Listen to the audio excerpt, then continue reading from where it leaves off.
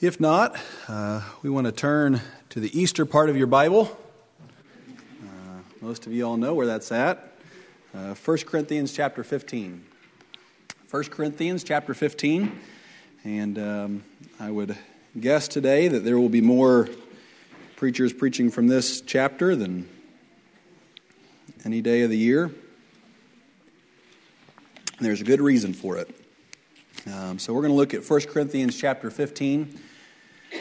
We're going to begin our reading in verse 12 and just read down to verse 23. This whole chapter is woven so tightly together that I have a hard time cutting it off. It's so rich, and I wish there's just so much that we could look at in here, but we're just going to take a small thoughts this morning from those scripture readings today. So 1 Corinthians chapter 15, we'll begin reading in verse 12 and read down to verse 23 of the chapter. It says this: "Now if Christ be preached that he rose from the dead, how say some among you that there is no resurrection of the dead? But if there be no resurrection of the dead, then is Christ not risen? And if Christ be not risen, then is our preaching vain, and your faith is also vain. Yea, and we are found false witnesses of God, because we have testified of God that he raised up Christ, whom he raised not up, if so be that the dead rise not. For if the dead rise not, then is not Christ raised. And if Christ be not raised, your faith is vain. Ye are yet in your sins. Then they also which are fallen asleep in Christ are perished. If in this life only we have hope in Christ, we are of all men most miserable. But now is Christ risen from the dead, and become the first fruits of them that slept. For since by man came death, by man came also the resurrection of the dead. For as in Adam all die, even so in Christ shall all be made alive. But every man in his own order, Christ the firstfruits, afterward they that are Christ's at his coming." I'll conclude our reading this morning, and the title we'd like to give to the message this morning is "The Past, Present, and Future Resurrection." The past, present, and future resurrection. Now, in one way, I don't care for these days, a certain way that these days sometimes unfold, because there are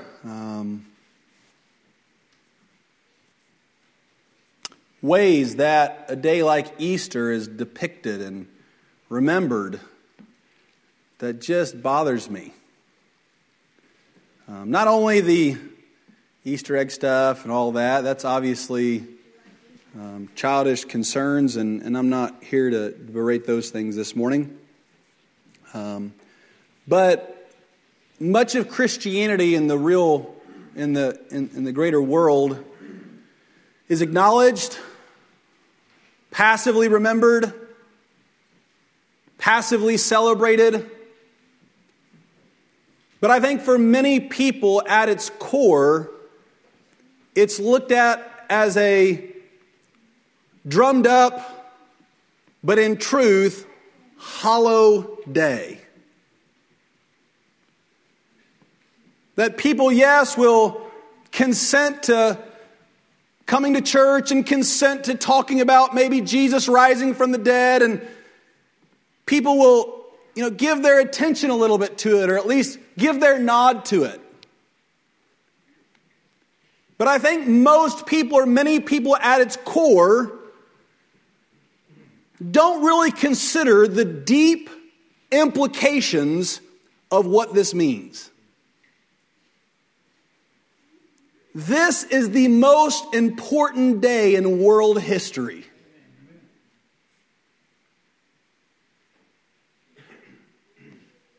Paul, as he's writing here, is multifold what he's trying to do, both in the part that we read and the greater extent of this chapter. But one of the things he's trying to say in the midst of this is if Christ has not risen, then everything we do in Christianity is vain. There should be no churches. There should be no testimonies. There should be no proclamations of the gospel. There should be no crosses that we symbolize his death and the importance of it. There should be no people giving God praise and glory for what he has done for them. Listen, at the core of Christianity is the reality of the resurrection. And Paul is saying, a second layer to this is not only is Christ's resurrection important, it took place in the past, but it is inextricably linked with something yet to come. And so when we gather this morning, we don't just think about what happened in the past. That is part of the story. The resurrection of Jesus, as was indicated here and as we read on the hillside this morning, the Bible says he was the first fruits of them that slept. He was the first one of them that slept and rose again. Well, if he was the first, the implication is there's going to be a second, or there's going to be more forthcoming. And so people very often treat the resurrection as they do the rest of the Bible.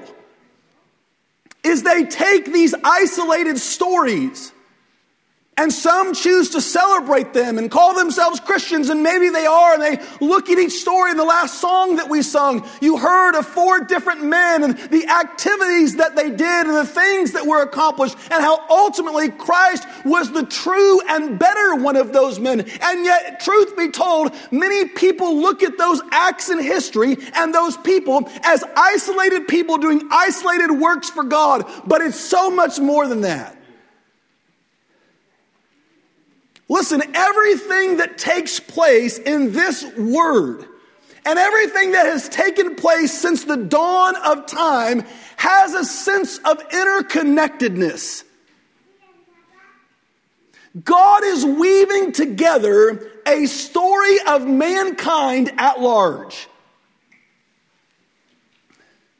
And so, when we celebrate things, truth be told, in the present day, when we celebrate things in part from the past and things to look forward to in the future.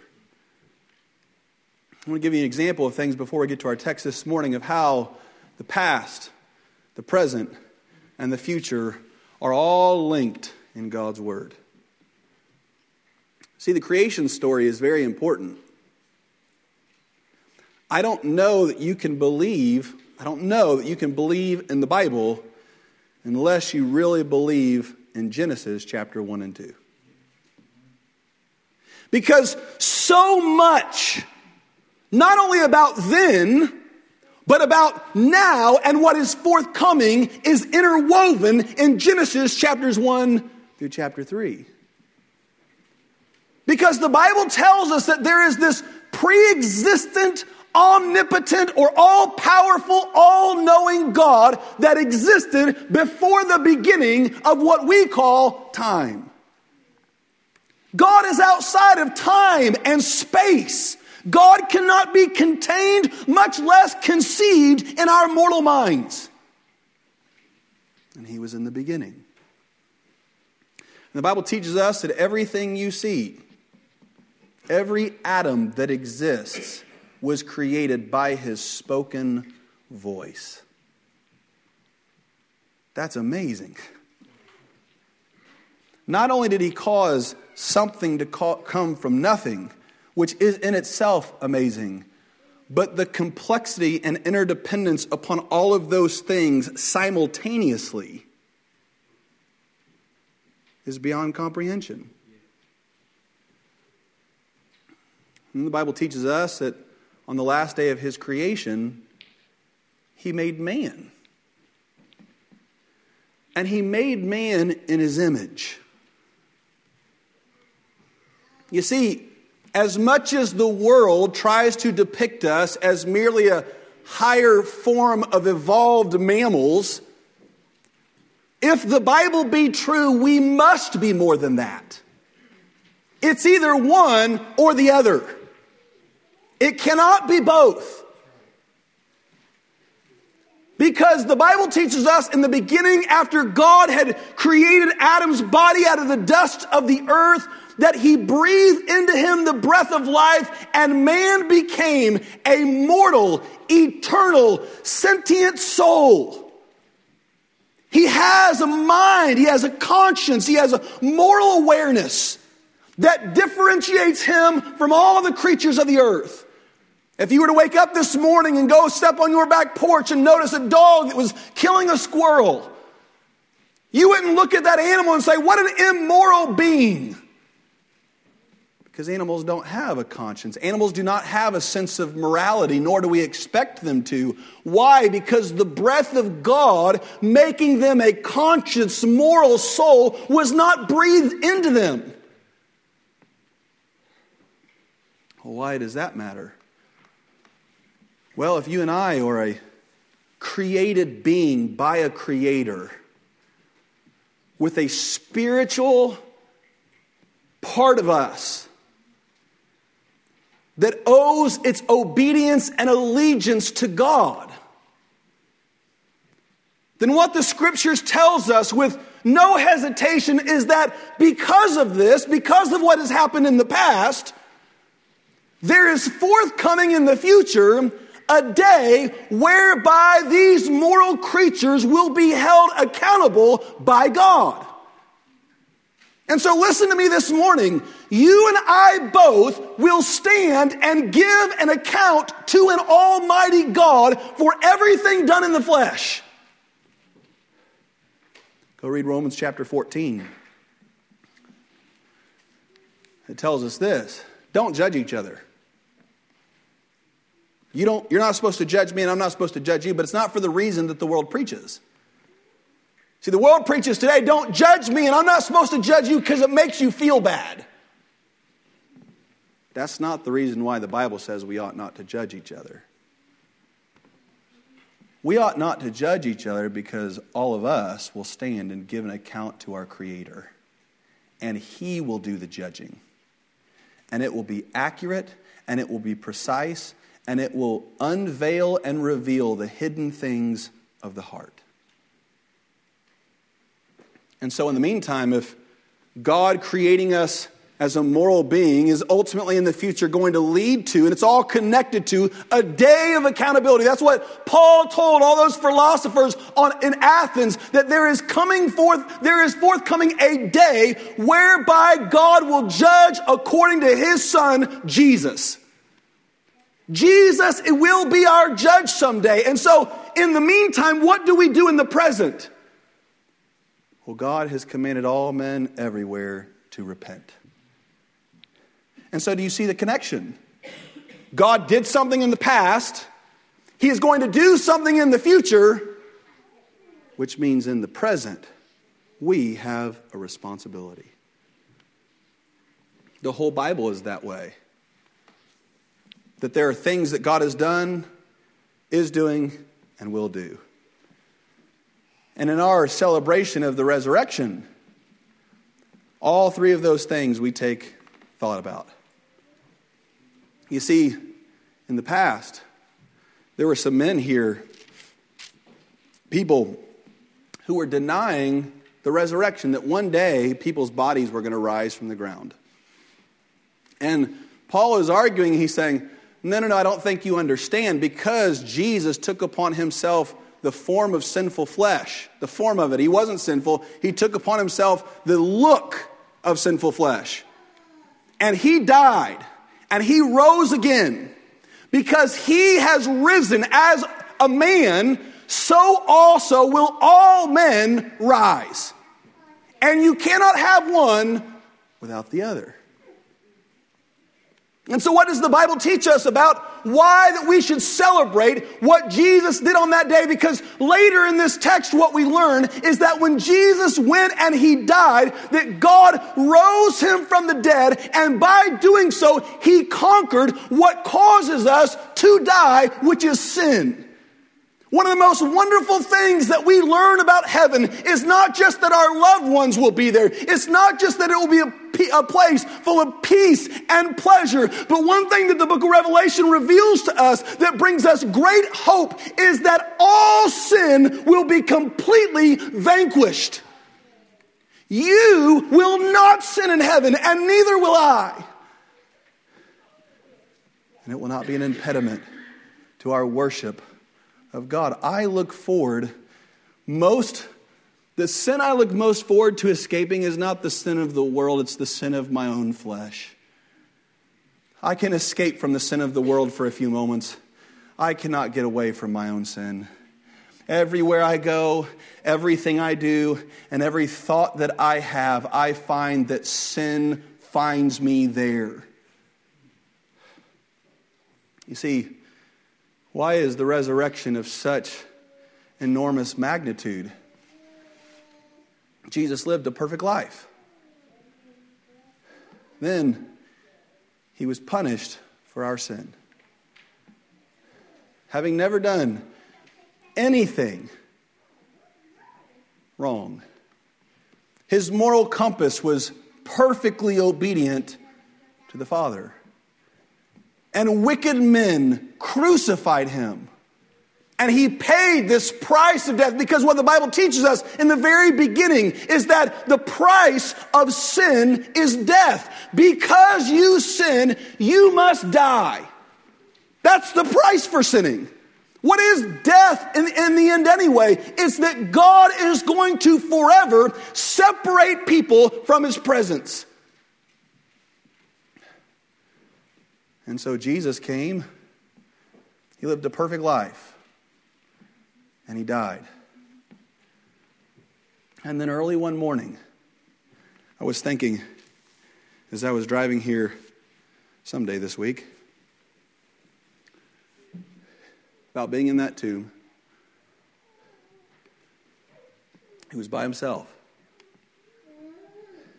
And his corpse had nothing in it.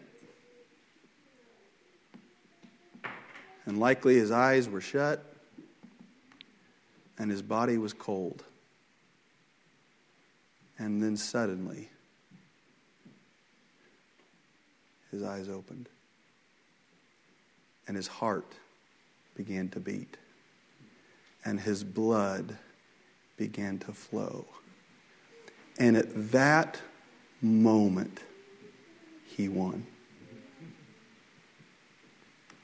He won. Death no longer enslaved the race of men. And because Jesus rose, he compels an action from us.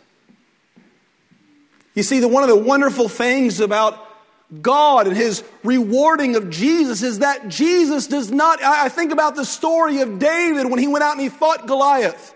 And David went out and all the men were terrified because there was a champion that was boasting and calling forth their name and telling everyone, come and fight me. I've never been defeated. None of you stand a chance. And he was standing some 10 feet tall, and he was this daunting figure that all men were scared of. Even the king was afraid to face. And then there was this little boy who in the eyes of the world stood no chance to come up against such a champion. And yet David, with the boldness of God, having given him life and breath and having given him the strength and courage to go and face that giant, steps out there from all perceptions ill-equipped because no man had ever conquered that giant. And yet David, the little boy, steps out there and he takes with one stone's throw and he brings the giant down and he takes his sword and he executes him. And then notice the next part of the text is that David does not run across the field to the Philistines and partake of all of their gold and all of their garments and all of their goods and all of their spoils.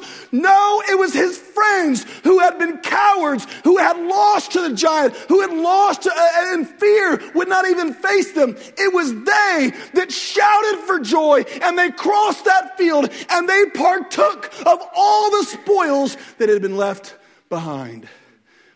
Listen, friends, today, there is a forthcoming day where at the moment, what do? You and I, we quake and we tremble in fear over death. And we stand at the casket side and at the grave side of those we love.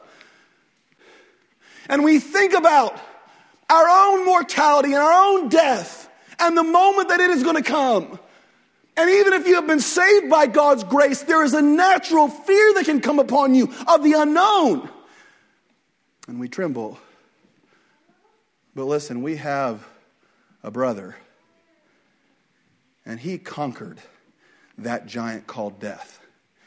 And now he calls us forth across the field to enjoy the spoils of what he has accomplished. And so you and I can live here and now being conquerors of death. And rejoice with the Apostle Paul as he gets to the end of this text. One of my favorite scriptures in all the Bible is that wonderful taunt that Paul gives to that great giant of death, where he looks and he says, "Oh death, where is your sting? Oh grave, where is your victory? You have no power over me." And this morning, in the present day, we rejoice. Why? There are two parts to me, okay? There's two parts to you. God created it that way. We already told you that. He made dust of the earth, made your body, and in your spirit he breathed into you the breath of life. There was a day on October 6, 1998, that I was at an altar, and I was calling out to God. I was dead in my trespasses and in my sins. I was guilty of transgressing God's law. And on the inside, God, through His Holy Spirit, made me aware of just how profound my deadness and how great that my need was. That's what being lost is. It's when you recognize that you have a separation between you and an almighty God, and there is nothing of your own strength that you have any hope to do anything about it. God, through His Holy Spirit, just reveals to us the reality of our state. And that most people, what are they dependent upon for joy? What are they dependent upon for hope? Circumstance. And when things are well, they're joyous. And when things are bad, they're sad. Oh, but the Christian doesn't have to live that way. Why? Because there was a day when God personally called me to repent and to believe in His Son. And if I did, that He would breathe into my soul the breath of life. And in that moment, in that fallen, dead state, in my trespasses and in my sins, as I was calling out to God, and tears were strolling down my face, and a weight was living and was beating across my chest and on my heart, and I knew that if I had died, I was going to face the judgment unprepared to meet God. And in a moment, a breath of life was breathed into me, and suddenly, just as Jesus opened His eyes there in the tomb, there this body of mine had a life breathed in, and suddenly my spiritual life began. I was alive, and I am still living today. God's life dwells within me. I'm grateful this morning that there is a difference between people who are lost and saved, and it doesn't have to do with any of your works and your baptisms and the church records. It doesn't have to do with how people look at you. It doesn't have to do with what you've accomplished or what you know about the Bible. What it has to do with is that you were encased in a tomb, you were dead, and then God of his own act of power breathed life into you. And now I have eternal life. Is not future, it's present. I have eternal life because I know God. He tells us in the book of John, chapter 17, that is what life is to know him. And so his Spirit lives inside of me. How do you know that? About like I know what the wind feels like when it blows. There's a presence of God in here. I can't effectively express to you what it's like to have life. But I have it. But that's just half of me that has it. Because this body is going to die. My dad is buried up there in the cemetery. Brother Brian spoke of his mother. She's buried up there. Her body is dead. My dad's body is dead. Has no life in it. When Jesus saved me, he brought to life this inward man. And when Brother Brian's mother died, when my dad died, immediately to be absent from the body is to be present with the Lord. And they're disembodied spirits. I wonder what that looks like. I have no idea what it looks like in heaven right now. What does a disembodied spirit look like? Right? Well, there's a whole bunch of them there. And they're around the throne of God worshiping. But listen to me, their salvation is incomplete. It's permanent. But there's a better part yet to come. Because one day God's going to look down and this is all going to be over. Acts 17, here's what it says. Listen to this. Because he hath appointed a day. Do you recognize, at minister school, Brother David puts this clock up here. All the teachers have 45 minutes. I generally sit where I can see the timer. And it counts backwards. And at the very end, big old flashing red comes up and says, time's up. Time's up. Some of those men are rude. They go past the time's up, right?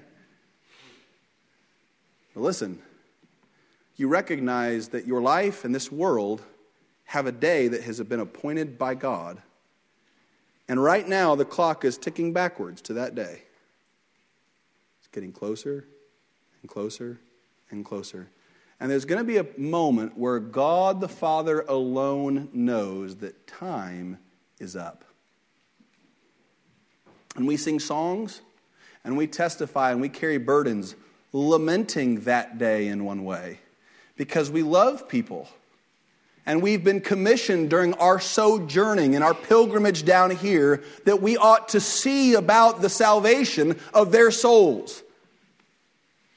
But listen, I believe the moment that God returns, even to those that you love most dear, you're not going to be in a state of panic. You're not going to be running around trying to get things ready, or you're not going to do any of that. Because the day of your complete salvation has arrived. And the Bible teaches us in the book of Thessalonians, it teaches us at the end of this chapter, chapter 15, that the dead in Christ will rise. God is going to bring back a whole bunch of people with him. I think I say this every year, I'd love to be up there whenever he comes back. I would love to be up there and watch this uniting of the spirit of man with this body. And I wonder how it's going to rise.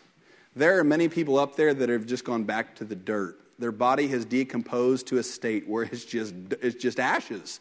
It's just dirt. But their body is going to rise. And in a moment, in the twinkling of an eye, their bodies are going to change. Death is sad.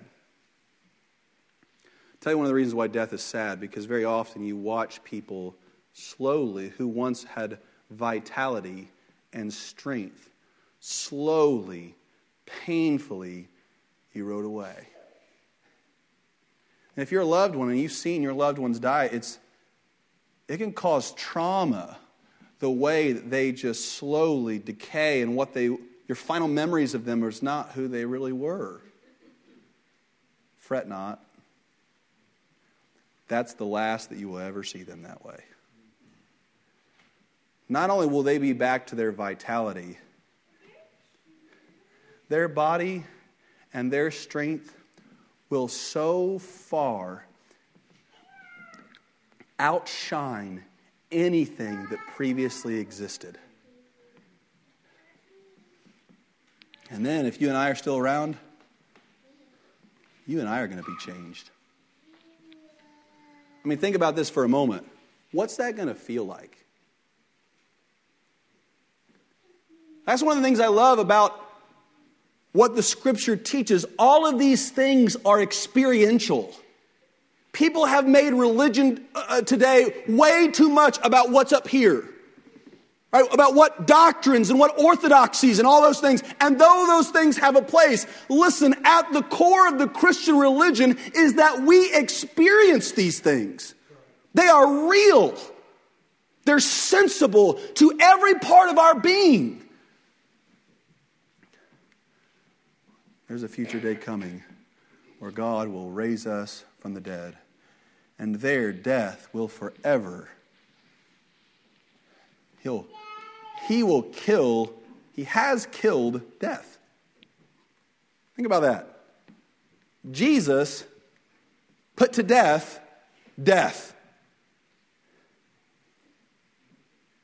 So today, what do?